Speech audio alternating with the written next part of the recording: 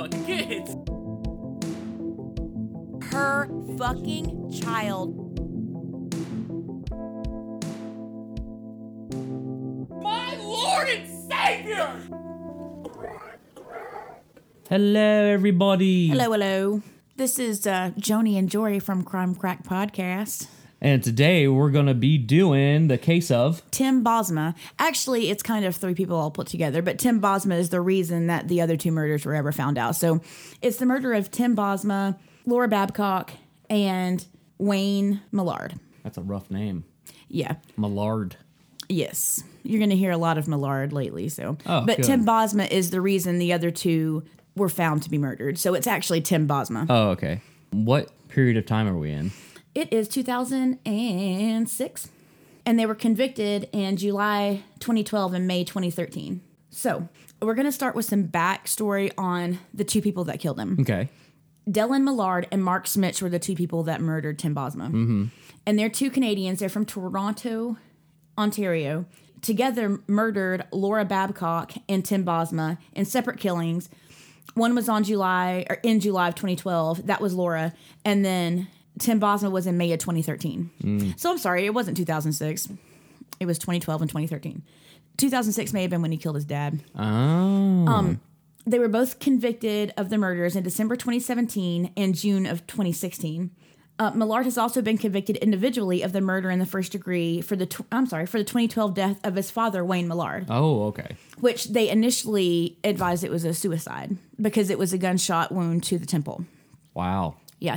But you'll find Dylan Millard and his family are extremely wealthy. Like, extremely wealthy. Yeah. So I believe that this has a lot to do with the reason that he wasn't caught for so fucking long. Oh, good. So Because it's just like in America. In his hometown of Toronto, they just never would do anything. They never would prosecute. They never would bring it to anything until Tim Bosma died in a separate part of the country. So then they were like, fuck this. I don't care how wealthy you are. You're going to fucking jail for Or this. at the And very then they brought least- charges on all the others. At the very least, it was a different, System? an institution, different Jurisdiction. Jurisdiction, yeah. And they didn't care how wealthy he was. Yeah, exactly. Yeah. They don't care your small town politics And bullshit. right. And I was kind of surprised that they have, like you said, quote unquote, small town politics in fucking Toronto. It's a huge city. Yeah. I mean, compared to, here. Yeah. But it just really blew my mind. Mm-hmm. But so Millard was born August the 30th of 1985, same year I was, to Wayne Millard and Madeline Burns. Wayne was a pilot who worked both Air Canada and Millard Air, an aviation founded by his father, Carl. So it was Wayne's father, Carl, that built this company called Millard Air. And they worked really hard and got it really successful and made it's a lot Millard, of money. not Millard. Oh, I'm sorry. It is. Well, It's the same last name. it is, but it's all together, so it makes me say it differently. Yeah. It's Millardair. Oh, okay. I guess it would be what? Dylan Millard? Millard Air, I guess? I guess, yeah. It was just, when you put it all together like that, I pronounce it differently. So Burns, which was his mother, was a flight attendant at Air Canada when they met one another, because they were both in the same saw industry, one another. Right. yeah. Millard grew up in Toronto, the only child of his wealthy parents. I believe that's also another problem that Red he has. flag. Right. Which he gets whatever the hell he wants. Exactly. Millard owned several properties in the Toronto area, including a $1.2 million home, a $500,000 condominium in an unspecified location, and a $2 million residential rental property, and a $850,000 100-acre farm. And they call it Ayr. It's pronounced A-Y-R. Or it's spelled A-Y-R. More But it's Canadian like Ayr. stuff. Yeah. Right. And kind of like with the Ayr, Yeah. I thought that was odd. Or coincidental at any rate. So in May of 2013, he finalized the purchase of a $627,000 condo in Toronto's Distillery District. So he owns massive property. Yeah. He had taken over the family business and worked out of a hangar that was supposed to be a family business that worked on airplanes. But when Dylan took it over, it solely housed his stolen property. It was like a chop shop. Jesus. Yeah. And his expensive toys. He had like go-karts and just crazy shit in it. So not only did he have tons of money, he also was a fucking thief? Yeah. Well, when he was younger, he was a 14-year-old, and he was like the youngest person that ever drove or flew an airplane and a helicopter in the same day. He was like on television in Canada. Huh. when he was 14 years old. He was the youngest. It was like the Guinness Book of World Records type crap. But apparently, like, he just felt super entitled, and it just went spiraling downhill from there. Huh. Mark Smitch, which is the other guy that helped him kill all these people, he was born August 13th, 1987. And unlike Millard, his parents were middle class. And he had an extensive police record involving petty offenses with, like, drug possession, DUI, criminal mischief, failure to appear, and breach of conditions. Like, I guess it'd be like a probation violation type deal. So typical rich guy in trouble, I don't give a fuck. Well, this is the other guy. He's not rich at all. Oh. That's why he's in trouble, I believe. You know, because he didn't have the money to get himself out of all these petty things. Yeah. But they said that Dellin, you know, in his teenage years had his own home, like owned his own, well, didn't own it, but, you know, his parents gave him his own home. Yeah. And it was like rife with like, it was like a bachelor pad. They had drugs, and he tried to film porn in his father's aircrafts. Wow. I mean, I'm not surprised. If you're a teenager, you're horny as shit anyway. Yeah, it just makes Especially me think if you're of on drugs. You know, the Lonely Island when there's like, I'm on a boat or whatever. Yeah. That's exactly what it makes me think of. Wow. But anyway, because I mean, it's just kind of He's like dumb. Batman if you went the other way. Right. Yeah, very true. Like Bruce Wayne, but Bruce Millard, as it were. But shit. Right. But going down the opposite direction. Yeah. So he sold the Mark Smitch. We're going back to him for a minute. He sold drugs and cigarettes for a living. Cigarettes? Really? Probably like when he was a Lucy's or some teenager? shit? Maybe. I really wish I would have Followed researched up on that part that. more. Yeah. Because, I mean, is it like, does he sell like Lucy's? Like, you know, one out of a pack? Or does he like sell them in America from Canada? Maybe. Or maybe he's selling to underage. Could be. Okay, I didn't think of that. You're right. Surely that's what it was. He occasionally worked odd jobs in Millard's hangar, you know, the chop shop or whatever. Yeah. And he was one of the ones that were always at Millard's house. He's like a hanger-on, sort of. Yeah. I think that Millard tolerated him because he helped him do illegal shit. Yeah, he's probably trying to earn his spot there. Right. And he's like a rapper. Okay, let's just ignore that 100%. Well, I would, except for God damn that it. after they killed Laura Babcock, he made a rap about it. And they still didn't arrest him. Jesus Christ. He made a rap about killing Laura Babcock. Anyway, that just drives me absolutely insane. Confession. Right? And then the police are like, oh, well, that must just be coincidental. What kind of retarded police do they have? Anyway. No, you did it wrong. Oh, that must be coincidental. Right? What about this makes any sense? Excuse our terrible... Yeah. We're doing South Park Canadian Canadian voices. That's pretty much what we pull from everything. It is. So as far as Millard and Smitch, they were introduced around 2006. That's where I got the 2006. Oh. Okay. So other friends described their relationship as initially one-sided. Mark Smitch worshipped Millard, but Millard hated him. You know, like one of those hangers-on that's just really annoying. Yeah. By 2011, they had grown closer, and in 2012, Smitch and his girlfriend Marlena moved into the basement suite of the Millard family house. That had to be annoying. And they also said, just on a side note, that Millard had this yellow and black toolbox that he kept drugs in, always. That was like his drug toolbox. Yeah. Just on a side note, which, I mean, I guess it locks and you could carry it around. But anyway, that's the first place anybody going to look for valuables, so I think that's pretty fucking stupid. Well, yeah, I guess. Yeah, that's true. Around the same time, in 2012, Millard began to arrange for Smitch and other friends to accompany him on what he deemed, quote, missions. Oh, Jesus Christ. Yeah, they're nighttime outings that they would steal things such as Bobcat construction equipment, lawnmowers, and other things. And then they would take into this hangar and, like, hide them. So nobody could find them. That makes me think of, like, the Manson family when they go creeping. True, yeah. And it's just, I don't know, some rich kid being a jackass. Yeah. It just is super annoying. Yeah. Late night escapades. Right. Like, ooh, missions. It sounds like high schoolers or yeah, some like shit. kids playing a game. Yeah, it absolutely does. And strictly, they called that this was they did it. Clearly, he didn't need things for the money. They did it for the thrill of it. Yeah. And I guess since things escalated, then they would have to like raise the bar higher and raise the bar higher. Yeah, it's just like a drug addict. Right, exactly. And clearly they were that as well. Oh, yeah, that too. And then you kind of draw the line further and further out with what you won't do. Like you draw your line in the sand, well, I'll never, shoot up. And they're like, well, I'll do that, but now I'll never do, whatever else. Yeah. Prostitution. And then you just go further and further. Yeah. So friends said that Smitch, like I said, was a hanger-on as one of the people that hung around Dellin because of his drugs and money solely. And because I guess it made him feel important. Right. Needed or whatever. Yeah. A part of something. Right. And a part of something that he thought was Cool. pretty cool, right? Yeah. Because he was, rich and shit. Something he wanted to be, I guess. Yeah. Dylan Millard and Mark Smich have then later been found guilty of first-degree murder in the killing of Tim Bosma, a 32-year-old father who disappeared May the 6th, 2013, after leaving home, and I'll tell you the story in just a minute. They had planned for a year for this crime. After their missions, like I said, they wanted to, raise the bar further and further. The disappearance made headlines across Canada and sparked a massive week-long search involving more than 100 police officers. Jurors heard testimony from more than 90 witnesses, including forensic experts, who said the slain man's blood was found throughout the truck and outside of a piece of heavy equipment, which I'll tell you about, which was found on Millard's farm near Waterloo, Ontario. Okay, so that's kind of some backstory. On the day of May 5th, 2013, Tim Bosma and his wife Charlene, they had like a 2-year-old child at the time, or maybe 18-month-old child at the time. They had posted a truck for sale online somewhere. Yeah. So they got this person who, it was Dylan Millard and Mark Smich. Mm-hmm. They had gotten a burner phone. Jesus. Under a fake name. Yeah. And they had called Tim Bosma and said, I'd like to come and, test drive your truck. And he said, okay, yeah, that's fine.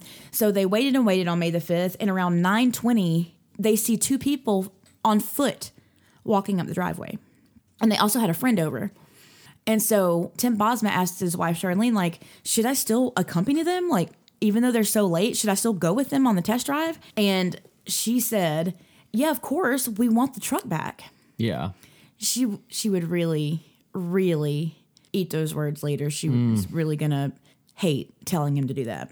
Guys, if you're going to sell something online, Craigslist or Facebook or whatever, take a gun. And if there's 2 people, don't go with both of them. Say, you stay here, I'll take your friend for a test drive. Yeah. And leave your wife and his friend home with a gun as well. Yeah, it's okay to tell them I'm not comfortable with that. Right. Or how about you come back tomorrow during the daylight with one of you and I'll let you test drive it. Oh, so it was nighttime. Yeah, it was 9:20 They were that p.m. late. Oh, yes. damn. It was dark and suspiciously walked up on foot. Yeah, no.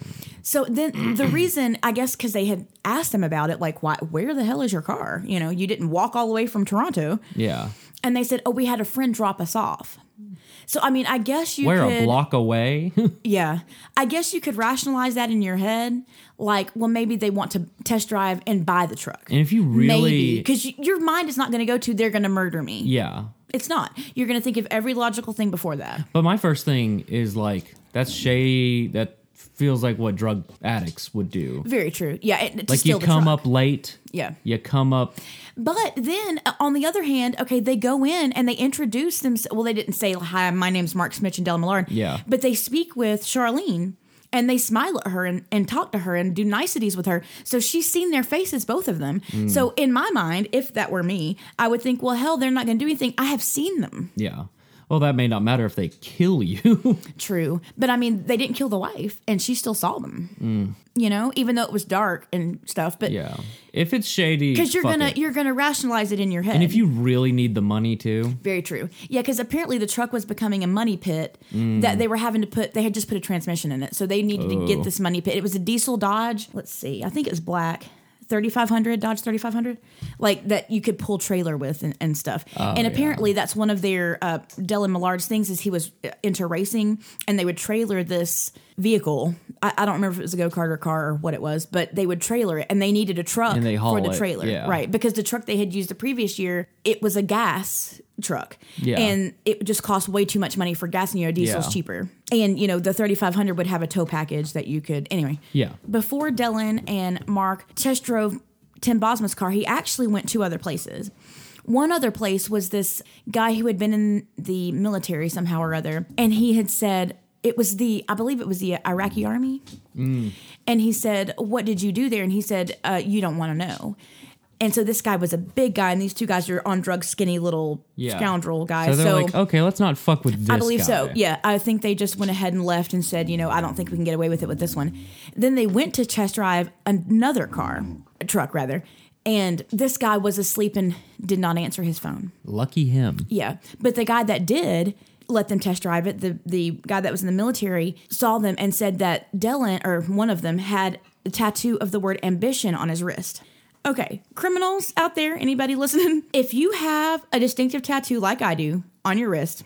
Cover the bitch up before you go commit a murder. Quit giving them tips, Joni. Well, I mean, what kind of a dumb ass? A dope head. Yeah, I guess so. Jesus. I mean, just... And it's overconfident. What? Yeah, like, wear a wig and some shades and shit. Like, I just don't understand. Like, criminals are so stupid. Yeah. They just are dumb. Or don't meet your victim prior to the Right, and crime. if you're going to steal a truck, just steal the truck. You could throw him out. And then when you got caught, it would only be for grand theft auto and not fucking first-degree murder. But anyway, I think that I know it says they needed the truck. I think they just wanted to murder somebody, I'll be real honest. And that was just their outlet for it. Yeah, exactly. And if they got a truck, they got a truck. Exactly, right, exactly. That was just a perk. Yeah. They, walked out, and Tim Bosma went with both of them to this test drive. And so Charlene didn't worry about it until it was like an hour later. And she knew that Tim had charged his telephone because he came home and charged the phone in case, because they had an appointment set up for somebody to come test drive this truck. Yeah. So when she called him, it had been about an hour. It went straight to voicemail. And she was like, no. Like, I watched him charge the phone. Yeah, he's not going to just turn it off. Right. Because he knows I'm going to be worried about him. What the hell's going on? So she pretty much immediately called the cops. Yeah. And so they came down and took a missing persons report, unlike the Toronto police, mind you. And immediately they called their friends, and they had like search parties the next day. Like, wow. Yeah, they were serious and about they had this. a BPB out on the truck, I assume? APB? Yeah, a Bolo, yeah. But then Dylan and Mark had actually changed the tag as soon as they had gotten the truck. There's surveillance video showing where it's the Dodge, Tim Bosma's Dodge, with a different plate on it, carrying a trailer with a piece of equipment on it. And then in the back, it was Mark Smith driving the vehicle they had driven but parked out of sight. And so then they didn't find the video till days later, mind you. But anyway, so that night and the morning after, they did this search, and Charlene did a press conference. And everybody was kind of wondering, like, in the back of your mind, you're like, well, did she do something to him? Yeah, because you always suspect the spouse. Right, exactly. And so she goes to do this press conference, and she looks haggard. I feel so bad for her. Like, you can tell she has not slept, and she just threw her hair up, and she's like gaunt and white and just exhausted. Yeah. And she's going to this press conference. She's trying to hold it together. And she said, we love him. Whoever has him, you need to bring him back. And then at the very end, she's like, she's just trying to say whatever will get him back to her. And she says, as she's breaking down, it's just a truck. And she repeats that like 3 times. It's just a truck. As she's like starting to cry. So then all the cops are like, okay, she didn't do anything. Yeah. Like, she's legitimately she's either the best actress who's ever existed. And she's like, it's just a fucking truck. Take the truck. And she said even, drop him off at a police station or drop him off anywhere and call and tell us where he's at. Like, she was giving them outs, and she did keep the truck. It's just a truck. Fuck the truck. Right, essentially. So then that day at Millard Air, all of the employees get a text message not to come to work. What? Yeah, so all the employees get a text message saying, do not come to the hangar today. And it gives some reason, some stupid reason. I couldn't find exactly the text message that was sent. Yeah, we're having something. Right, yeah. And it was said, like, specifically, do not come to the hangar for any reason today. So then the next day, I'm not even using my notes at all. Oh, well. So that's the how next day, you know it good. Very true. So the next day, all the employees come back, and one of the employees walk in and they see this black Dodge 3500 sitting there. And mind you, it's been on the news. You're kidding. No. You're kidding. And the plate is gone off the back of it. But the employee's like, oh my God, this is the truck I've seen on the news. Yeah. This is absolutely a truck I've seen on the news. So that day or the day after, he takes a picture of the VIN number and he calls Crime Stoppers. Nice. And he says, I now need who you to, does this? One of the employees. Okay. Shane, hold up, I'll find his last name. Shane Schlattman. Shane Schlattman. Yes, Schlattman, yes. He calls Crime Stoppers and says, I need you to run this VIN. I think this may be the stolen truck from Tim Bosma. And so they run it, and it is. It absolutely is that truck. But for some reason, he still waits a day to call and tell the police. But they are interviewing him, and they say, why? Why did you wait? And he said, I'll be honest with you. I was terrified. If he killed this man for a truck. Yeah. What is he going to do to my family? So Yeah. I And he's get it. actually got money and power. Right. And this guy works for him. That's the way he takes care of his family. Yeah. So not only would he be putting his family in danger that way, he wouldn't have a job to feed them either. So I get it. Yeah. And if this I get didn't it. pan out, which Right. It rich could very people well not get away pan with out. it all the time. Clearly, he's gotten away with it 2 times prior. Yeah. So, yeah. So I understand his misgivings, but then you kind of have to look at it the other way. What if it was your family that had sold the truck? Yeah, but how often do people, no good deed goes unpunished? You know what I mean? True. Yeah, that's very true. And but obviously anyway, this he guy- did the right thing. It just took him a day. or Yeah, two. and obviously this guy, he's working at an airline. Right. And I'm It's pretty probably sure, taken a while, to get to that point. Right, Maybe right. he's had a harder time, And I'm pretty sure that everyone there knew that a lot of illegal shit was going down at this hangar. Yeah. So then what is he going to be culpable for then after? And not just that, like if you've worked there for a couple years and you've seen illegal shit go down, obviously nothing happened there. Obviously Right. this is a little bit more, it's Right. murdering on the news, but Right. still. Right. You would still There's wonder. misgivings. There's a lot of things that would go through your mind. I mean, Yeah. I'll give him that. I feel it too. And if you want to take care of your family, then, I get it. So on May the 7th, Hamilton police released a statement declaring that Tim Bosma is officially missing. Like, Yeah. what's going on? So that was, Not just a mistake. right. Not he left his wife or anything like that. Yeah, and it was a 2007 Dodge Ram 3500. So May the 9th, Bosma's wife Charlene gives another public press conference pleading for his return. And May the 10th, 2013, the police announced that they have located Bosma's cell phone while searching an industrial area in Brantford and release updated descriptions of the 2 suspects. And they issue a statement regarding Tim Bosma's disappearance. Okay, so on May the 10th, Charlene said that she had her cell phone and that in her cell phone, Tim's cell phone is saved as Tim. Uh-huh. And so she's still thinking, like, she was telling the show I was watching, like, she had discussed with her father or her stepfather and her mother, like, I know when Tim comes back, like, he might be in bad shape. He might not have eaten in several days. Yeah. He may be beaten. We may be looking at lots of time in the hospital. Like, that was as far as her mind was letting her go at that time. Oh, yeah. And then she gets a phone call. 'Cause there's still hope. Right. And she said, I just was not going to fathom that anything else. He Yeah. may be hurt. And that's all I was Because gonna also go your to. mind's thinking, it's a truck. Right. Who's going to kill somebody for a fucking truck? Right. Yeah. Maybe kidnap him. Right, and Get him get some lost, ransom or something. Discombobulated. Right. And make sure that he doesn't, remember who you are or whatever. Yeah. Right. Then she's sitting there on May the 10th and the phone rings and it says Tim. His cell phone. Yes. So she is thinking, oh, thank God, here he is. We're going to go get him. They've dropped him off. Like, good. Some things are going to be resolved. Right. Like, this is about, she said, I believe I'm about to get my life back. When she answered the phone, clearly it wasn't Tim. She said, who is this? Why do you have his cell phone? And he said, oh, well, it was on the side of the roadway. Fuck. And I turned it on. And I guess maybe she saved in there as wife. So that's who he called. Damn. Right. So she's like, oh, shit. Or home or something like that. Right. Exactly. So that's where he called to see whose cell phone this was laying on the side of the road. Ooh. And clearly, instead of dead, it was just turned off. He turned it back on and it had battery and he called Charlene. Damn. So she was right. It wasn't dead, which I thought was interesting. Little point.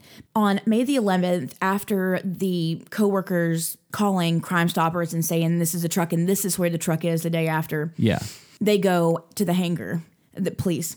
And on May the 11th, 2013, police arrest and charge Della Millard, 27, with forcible confinement and theft over $5,000 late Saturday morning because they don't have a body. Yeah. So they couldn't charge him with murder because Tim may just be wandering around somewhere. I mean, they couldn't prove he was dead. But they got to get him in to find out. Exactly. Right. So they charge him with the theft of the car and forcible confinement, keeping Tim in the car while they stole it. Yeah.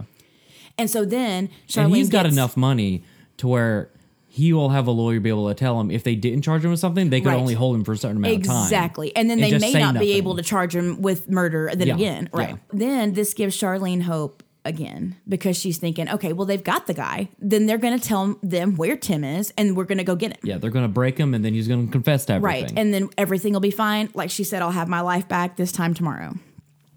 So she said she waits and waits, and that is not the case. So May the 14th, 2013, Hamilton Police Chief Hamilton Police Chief Glenn DeCare says officers have discovered what they believe to be Bosma's remains. Fuck. The remains appear to have been incinerated. So, No shit. Let me tell you. So a few, like 11 months back, Dylan Millard asked one of his coworkers, I believe it was the Shane Slapman guy, actually, to build him an incinerator out of 3, I think they said 50-gallon drums.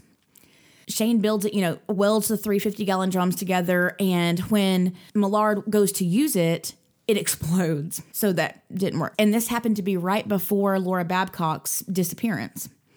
He goes and spends, I believe they said $15,000 on an incinerator for like livestock. It's called the Exterminator. It's black and it has the Exterminator written on the side of it in red. Wow. And that... Real subtle. Right. And that is the machine they saw being towed on the back of the truck that night. Shit. Right. But when they go to the hangar, someone in the police in Toronto had given him a hint that they were coming to the hangar. So he got that the hell out of Dodge. Although he didn't get the hell out of Dodge, which I thought was interesting. But anyway, he got the incinerator out of there. Wow. So they didn't have proof. So they started searching his vast property. So when the cops get to his property, heads rolled from that? Oh, I'm sure if they could find out who did it, and I hope they did. Just phone records. True, yeah, text message, anything like that. When they get to his residence in Ayr, it's like 100 acres or something. The next door neighbor that also, their property butted up to his had several hundred acres or whatever too, and he's riding his ATV. Ooh. So they like flag him down and be like, hey, come here. Have you seen anything out of the ordinary on the Millard residence lately? He's like, actually, yeah. He's come like, over here Fuck and I'll... yeah, I've been calling you assholes for years. Right? He's like, come over down here and I'll show you what I found. Like, sweet, let's ride. So they go down, and in this clearing on a trailer, there is the Exterminator.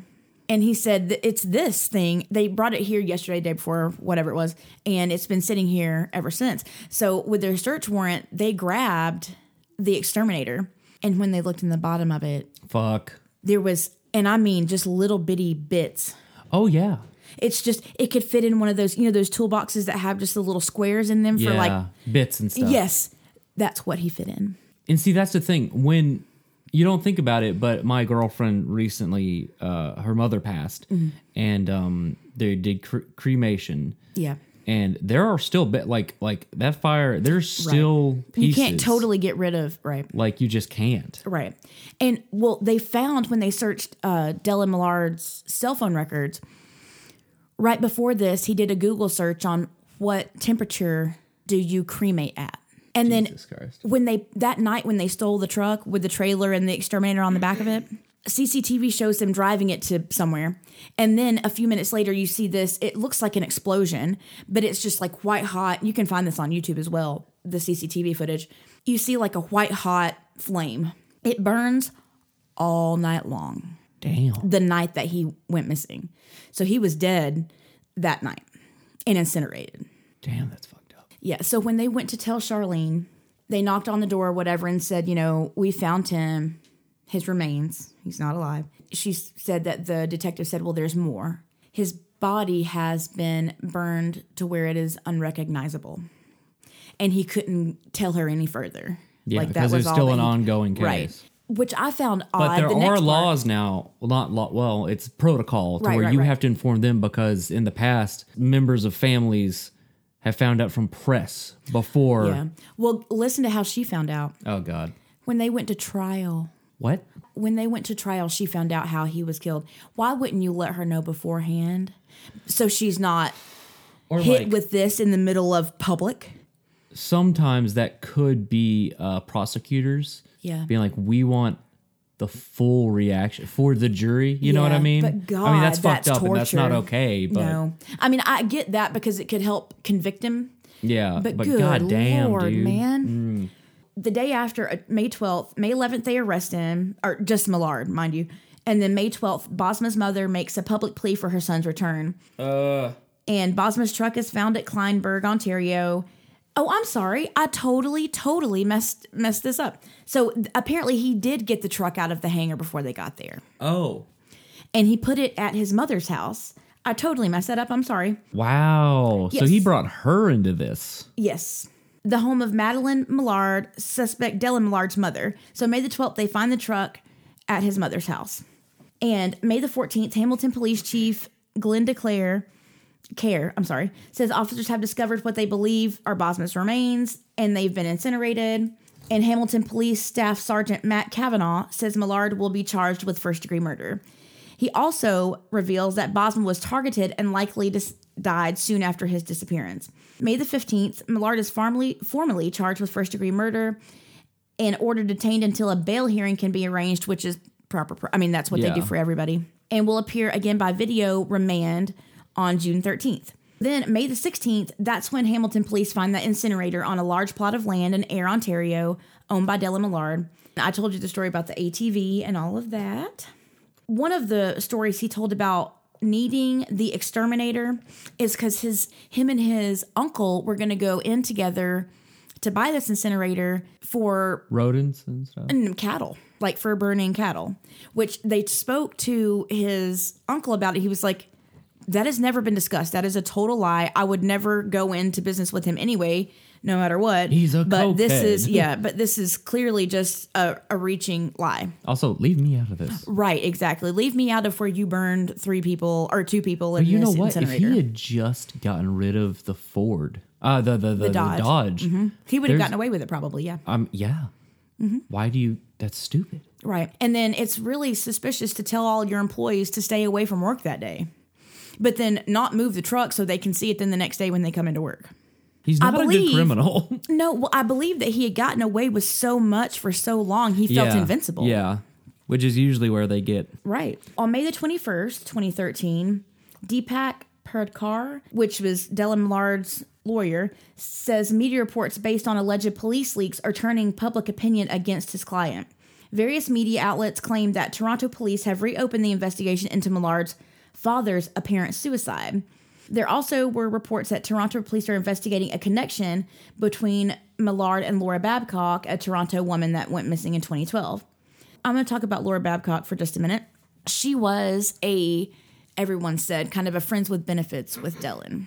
And he would keep her around for sex, it sounded like. And she was having some mental health issues. And part of the time she was homeless, and sometimes she was prostituting for money. And her ex-boyfriend, I can't remember his name right now, but when she went missing, he went to the police in Toronto and said, look, he had already taken her phone records. And the last day before she disappeared, the only person she spoke to was Dylan Millard. And she called him several times. And the cops literally said, she's an adult. She can go missing if she wants to. And I feel like, and I could be wrong, I'm just totally guessing on this, but she was into prostitution. Yeah. The less dead. Yeah. They don't really care about them sometimes as much as they do like someone with a lot of money. And if it was prosecuting someone with a lot of money because of a prostitute that had some mental health issues and maybe some drug issues, Yeah. I feel like that had a lot to do with it, which is total horseshit. The boyfriend had paid for her, or the ex-boyfriend, I'm sorry, the one that went to the cops, had paid for her a hotel room and given her an iPad. It happened to be that the iPad's name had changed from Laura's iPad to Mark's iPad. Wow. And it was Mark Smidge. Then he uploaded that rap about killing a woman and throwing her phone in the river. They still didn't investigate this at all. They didn't investigate it until after Tim Bosma had been killed. It begs the question, if they would have investigated Laura Babcock's murder, Tim Bosma might be alive right now. But see, adults can't go missing. You're not. But you can still put a bolo out for them. You can still investigate. Yeah, that's what I'm you can saying. still do that. Yes. Like there are too many things now. That's not a thing you can say anymore. Yeah. Like back in the 80s, oh, that kid ran away. Right. Like you can't say that anymore. No, and I just Like if this blows date my mind. on this case was like 90s, Right. I believe It would have But been a you different can't- story. You Yeah. can't do that anymore. You're not supposed to. That's human trafficking. That's how human trafficking Very works. true. And she was a very pretty girl. She was very attractive. And, people that are having mental health problems, a lot of them start in your early to mid 20s, where you're not going to see signs of them before that, like schizophrenia or whatever. Yeah. They should know that. If I know that, I feel like they should know that. They do know that. And so it just, Period. I feel like the only reason they didn't do anything is because of who the person was that they were saying could have murdered her. Yeah. So shame on the Toronto police. And then what really pisses me off is when they ask him about it now, they're like, no, we followed protocol. I fucking hope you didn't. Because if that's your protocol, don't go to Toronto. Mm-hmm. You know? And that's a major city. That's like saying, it is. I went to New York or California or Texas. Right. Yeah. Toronto. New York City or something. If you ask anyone... LA. Okay, what's a city in Canada? They'll say Toronto. Exactly. Everyone, I feel like, knows that. Yeah, it's city. a major city. Yeah. So I don't know. It just blows my... And especially when law enforcement can't say, we were wrong. We shouldn't have done that. We were wrong. We treated it wrong. Yeah. We should have paid attention. Then you wonder, like, what the hell? Yeah. It makes me not even want to go there. You know what I mean? Yeah. Because if they can't admit when they've done something wrong. I mean, all the stuff that we've done, it makes me not want to go to Texas because I'm like, I don't want to even be within earshot of a murder. Right. You know what I mean? Louisiana's the same way, by the way. Oh, good.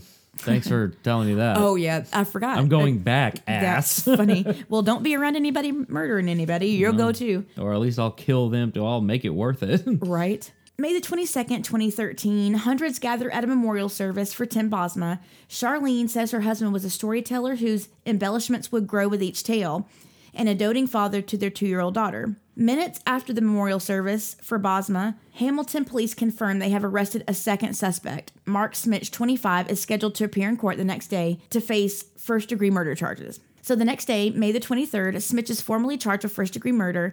The suspect's lawyer says his clients will plead not guilty. And Smich is remanded into custody until his next court appearance, which is going to be on June the 13th.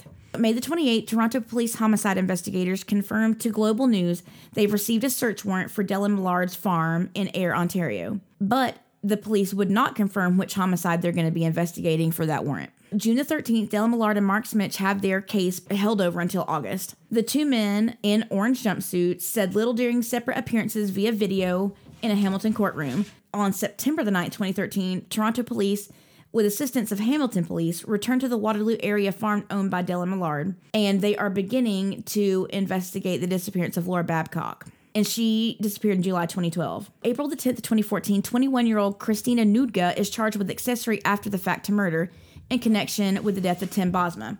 Millard, while he was in jail, was smuggling out letters to his girlfriend, literally telling her exactly what to say. If you really love me, show me. And not only did he do this with Tim Bosma, he also did it with the Laura Babcock situation, because the girlfriend had texted Laura and pretty much threatened her life. Then Tim had said, well, I will take care of the situation. He bought the exterminator right before, her disappearance. Yeah. So then he messages, they looked on the text messages from Mark Smich and Dylan Millard, and Dylan text messaged Mark, I finally got the incinerator. Like, you have to let it like warm up and heat and everything when you get it to begin with. Yeah, like and then an it's oven. ready. Right. And then it's Preheat. ready for your first whatever. Yeah. And so he said it's ready. He said, barbecue is ready. Now all we need is meat. So they were talking in code. Right. But clearly they're talking about Laura. Shit code. Right, exactly. Code that anybody could fucking break. And then he said, it was just crazy shit. I can't remember now the other text message, but it was just blatant what they were talking about. Yeah. And then Mark Smith does that rap about finding a cell phone that you would find a dead girl's cell phone in the lake. Jesus Christ. Yeah. So July 16th, 2014, in a rare move, the Attorney General's office agreed to a request made by the Crown to have Dylan Millard and Mark Smith skip a preliminary trial. I don't know why, but that's kind of interesting. So January the 26th, 2016, 7 men and 7 women have been selected to jury with 2 alternates. February the 1st, 2016, the trial begins and expected to last for 4 months. February the 3rd, which 2 days after the trial begins, police officers testify at the trial and described a frantic search of a trailer found north of Toronto as they looked for Bosma.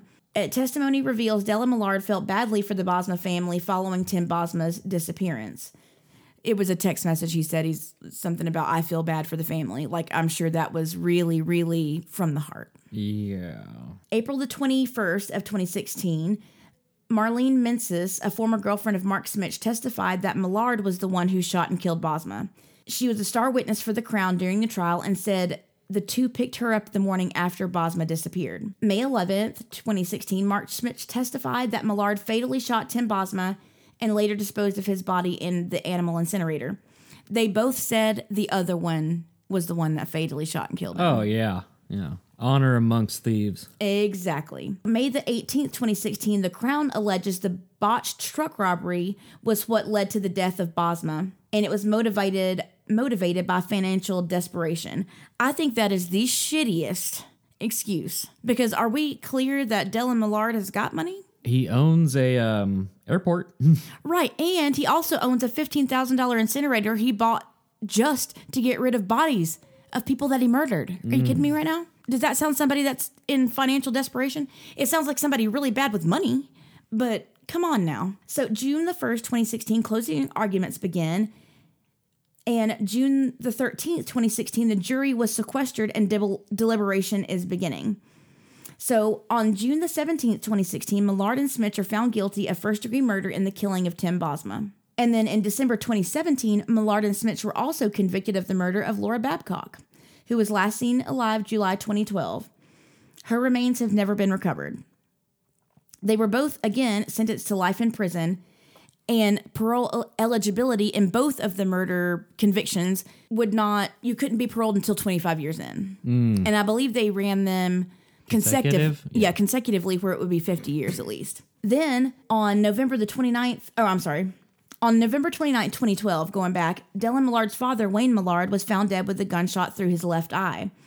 And it was initially ruled as a suicide.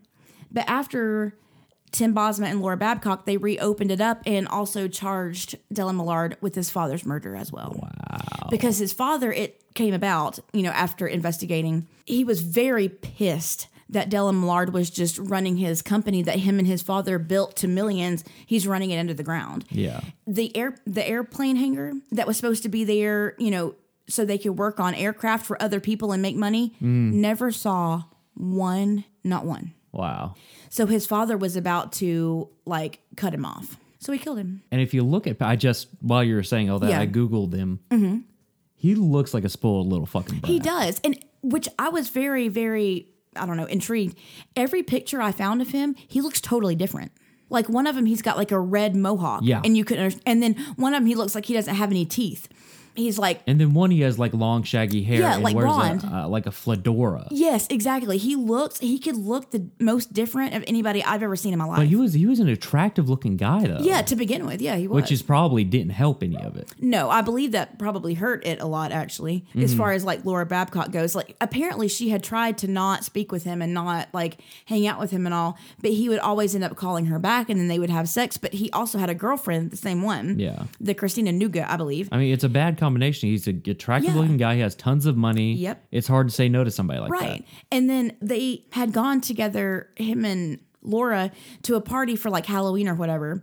And so the next year, and Christina Nuga had come as well. So the next year on that day, Christina Nuga texted her and was like, a year ago today, he left with Christina. And they had sex that night. So then Laura texts her back and says, that's fine. I had sex with him 3 days ago. So it was an ongoing competition between the two girls. And I'm sure he picked girls with lots of high self-esteem. Oh, I'm sure. Yeah. I just think the authorities dropped the ball on this one. Yeah. And thank God the Hamilton police. And also with his didn't. dad's fucking suicide, that's really bad. Yeah. Forensics. I would love to know what his mother has to say about it. Because, she hid the truck for him. So I wonder what she has to say about his dad's murder. I don't know. But this one just was one of the cases that just blew me away. Because suicides are easy. I mean, Right, yeah. Because there's an amount of tension. Right. When you die, Right. there's you can tell blood spatter analysis. Yeah. The expression on your face. Yeah. If it's still, if you don't use a shotgun or whatever. But there's you can lots see if of they're signs. surprised. Yeah. Because it all freezes that way. Yeah. And Jesus Christ, that was He may have been botched. asleep though, I guess. I don't know. But apparently they even found who he bought the gun from. And he said it was a notorious Canadian arms dealer. So they don't even trace the gun? Nope, not until after. And then they did. A long time and after. Then, years. And then, or a year or two, they showed a text message he sent to the arms dealer, is it clean? And he said, yeah, she's clean. He's like, well, she's about to be a dirty girl. You know, saying had it been used in a murder previously. Yeah. Wow. And if the Toronto police would have just pulled his phone records, it's all right there. Or done any investigation. Yeah. They had his name. Like they were, Laura Babcock's ex-boyfriend gave him to them on a silver platter. And they didn't take it. Yeah. And what gets me is they have a press conference saying we did everything per protocol. Just say you were wrong. Everybody messes up, you know? But government officials never do that. Some of them do. I mean, it's very rarely, but some of them do. I've never seen a case where within a precinct they do. Well, I watched The Fifth Estate last night on the wrongfully convicted, and I can't remember the guy's name, but he was wrongfully convicted of killing and molesting his niece. And the medical examiner that literally was their star witness, saying that she was been sodomized lots and lots and she's been being abused for a long time. Yeah. And then this man killed her. He got up on the stand and cried and told him he was sorry and he was wrong. But then there was another medical examiner who also backed him up that they found that was saying, no, everything I said was right. No, I was right. They're wrong. So 15 other people, yes, they're wrong. I was right. Everything I said was right as he walked in the door. So, I mean, you get... Yeah, but also once you get people who are like... There's also this thing, and this will be the last thing I say about it. Like with cults, when you look and study cults, the ones who stay till the very end... Yeah. And it's a big issue with Scientology and everything... Yeah. Is people who are like geniuses. They're rarely wrong, so you can never convince them they're wrong. True. Yeah. True. Like in cults, it's the ones that stay till the juice. Right. Are the ones who have they're rocket scientists and stuff. Yeah. Well, I know this doesn't have anything to do with anything. And try arguing with a smart person when you know you're right. You're just like, oh, they're just not even listening. Yeah, no, and don't care. And a lot of the really, really book smart people have no street smart or common sense. Yeah. Some of them do, mind when you're you, being duped. Right, yeah. And it's just, I just found that really interesting because they could tell you shit that you would never understand, like rocket science or whatever. Yeah. But then you go down the street and say they try to buy drugs or something, they would get their head blown off. Yeah. Because they don't know how to socialize or react with people, or they don't have any street smart common sense, sort of. Which is you need both. You need a little bit of both. Yeah, okay, you're walking down, say, Little 5 Points. Yeah. A homeless guy accosts you. Right. Now, a lot of them, especially in Little 5 Points, they got a little show. Yeah. They know they're trying to earn your money, so they're going to do. So and they're going to clean your windshield with a newspaper or whatever when you park. Okay, so you want to not get robbed by them? You listen to the little show, you slip them $3. Yeah, exactly, and just go on about your day. It's you rather or listen, watch their show, listen to their little bit, and say, hey, I don't have anything. Right. You'll get to go. But I will tell you right now, when you just keep going, when you give them a hard time, when you make them feel like you think you're better than them. Oh yeah. Oh no, that's when shit gets rough. Yeah. You need just. Or if you have conversation with them, ask them directions somewhere. Yeah. They'll always tell you. Yeah. Honestly, what is it worth to you to not have a bad interaction? Right. And usually those people are, they've got a drug problem or whatever. And I promise you that can happen to anybody. Even you, if you've got a lot of money, it can happen to you. So you might want to have a little bit of respect and it doesn't even for need the to be addiction, a drug addiction. I've known some homeless people in Atlanta that they never touched drugs till after they didn't have a place to stay. True, yeah. And then it's like, well, why fucking not? Because, if they came, in New York. Yeah. The cost of living is so high, it's very easy to become homeless. Oh, God, I'm sure. You don't have to have an issue. You just have to lose your job. Right. And I know some veterans, they when they come back, they don't have a place, Mm-hmm. It could be anything. So yeah, no. Or someone coming out of prison. It's not like they didn't have to kill anybody. They just had to make a mistake, a bad choice. Make a mistake that implicated you in embezzling. Right. It's not even prison isn't just for murderers. Oh no, I promise you, prisons are good, full of good people that have made bad decisions and got caught, where we have maybe made bad decisions and didn't. So there's really, not that much difference between that and you. There's just not. Tying this all back in. There by the grace of God go I. Yeah, exactly. You don't... Just because you're smart doesn't mean you're smart. Right. No, it doesn't. Period. And this guy, and just because you have money doesn't mean you're smart. No. And sometimes when you have money, it is going to handicap you like it did this guy. Like he thought he could get away with everything. I really think if you should give your kids less than you had growing up. Or not less than you had growing up, but not as much as you could give them. Right. You handicap them. True. Yeah. In some cases, that's absolutely correct. Like in this case, it can make you a narcissist. Yes. And I swear that guy was a sociopath. Oh, he didn't have empathy. Like it can. I mean, if you think you're better than people, you won't see or people, than everybody. You won't see people as people. And I feel like the guy was smart. Dylan Millard was a smart guy. And I feel like he thought he was smarter than all the authorities. And because he got given leeway because of his money or whatever reason it actually was, they made him believe that he could get away with whatever the hell he wanted. And so, therefore, he killed 3 people. I mean, he did. He's technically a serial killer. If he had stuck within that area. Right. Yes, within Toronto. Yeah, And you're right. And now think about this. There's people like that all over the world. Yeah, you're right. That are just slightly smarter and will stay within their field of safety. Correct. And not go to Hamilton where the police are going to get you for killing Tim Bosma. You're right. And, that's scary as hell. Right? So needless to say, the moral of this story, stay home, guys. Right. Don't go out. Don't sell your vehicle on the internet. I don't know. And like we have said in several other episodes. Just go to CarMax. Oh, you're right. Or just don't worry about being polite. Say, you came too fucking late. No, you're not driving the car. Get out of my driveway. If you have to walk home, that's your own problem. Like one of my favorite podcasts says, fuck politeness. Yeah. What is it? No, I keep making a murder stuck in my head. It's not that. My favorite murder. Oh, yeah. Fuck politeness. Well, yeah, because your gut's telling you something. Go with your gut. Yeah. Because when Tim Bosma asked his wife, should I go ahead and go? Clearly he thought maybe that he shouldn't. There was a hesitation. Yes. Yeah. And he wanted somebody to validate that one way or the other. Yeah. And I know she just feels awful about that now. They had a baby. Yeah. That's fucking sad. And they asked her in the show or whatever, don't you wonder what if?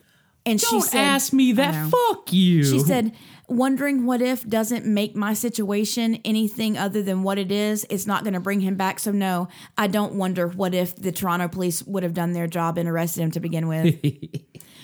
Because I'm not going to live in a world of what ifs. I'm living in what is, Yeah. which, I feel horrible for her, but it seems like she's doing okay. She said she never thought that she would actually be happy ever again. So what happened? Did they give him... Oh, they were convicted. Okay, but he didn't get the... Well, I guess They don't have the death penalty, I don't believe. Yeah, thanks, Canada. So he was convicted of his father's murder as well. So I don't remember his sentence on that one. But with Tim Bosma and Laura Babcock, he got life with a minimum of 25 years before he gets paroled. And what about his little So did Mark minion? Smitch. Okay. Same thing, yeah. And I think his girlfriend actually ended up testifying against him. I don't remember. From what the Google search kind of came up. Well, I know that she got indicted. I don't know if she was convicted on anything because it was like accessory after the fact of murder. Oh. And So I probably to believe save it was her both ass. of those, yes, which would have been a good idea. So, but he was using her like a, Yeah. And she looks a lot younger than him. Yeah, he does. He looks, and I guess it's the drug use because he's my age. I feel like he Really? looks way older than me. Wow. And Mark Smitch is 3 years younger than me. He looks younger than Dylan Millard too, actually. But his girlfriend looks like 13. Yeah. Like He real also told his girlfriend to tell that Laura Babcock overdosed at Mark Smitch's house, and he wasn't even over there. So he's throwing his friend under the bus. Well, guys. That was Tim Bosma, Laura Babcock, and Wayne Millard. That was you. Yes, it was. Well, guys, until next time. We'll see you later. Yeah, this is Crime Crack. Come get your fix. Bye. Boy.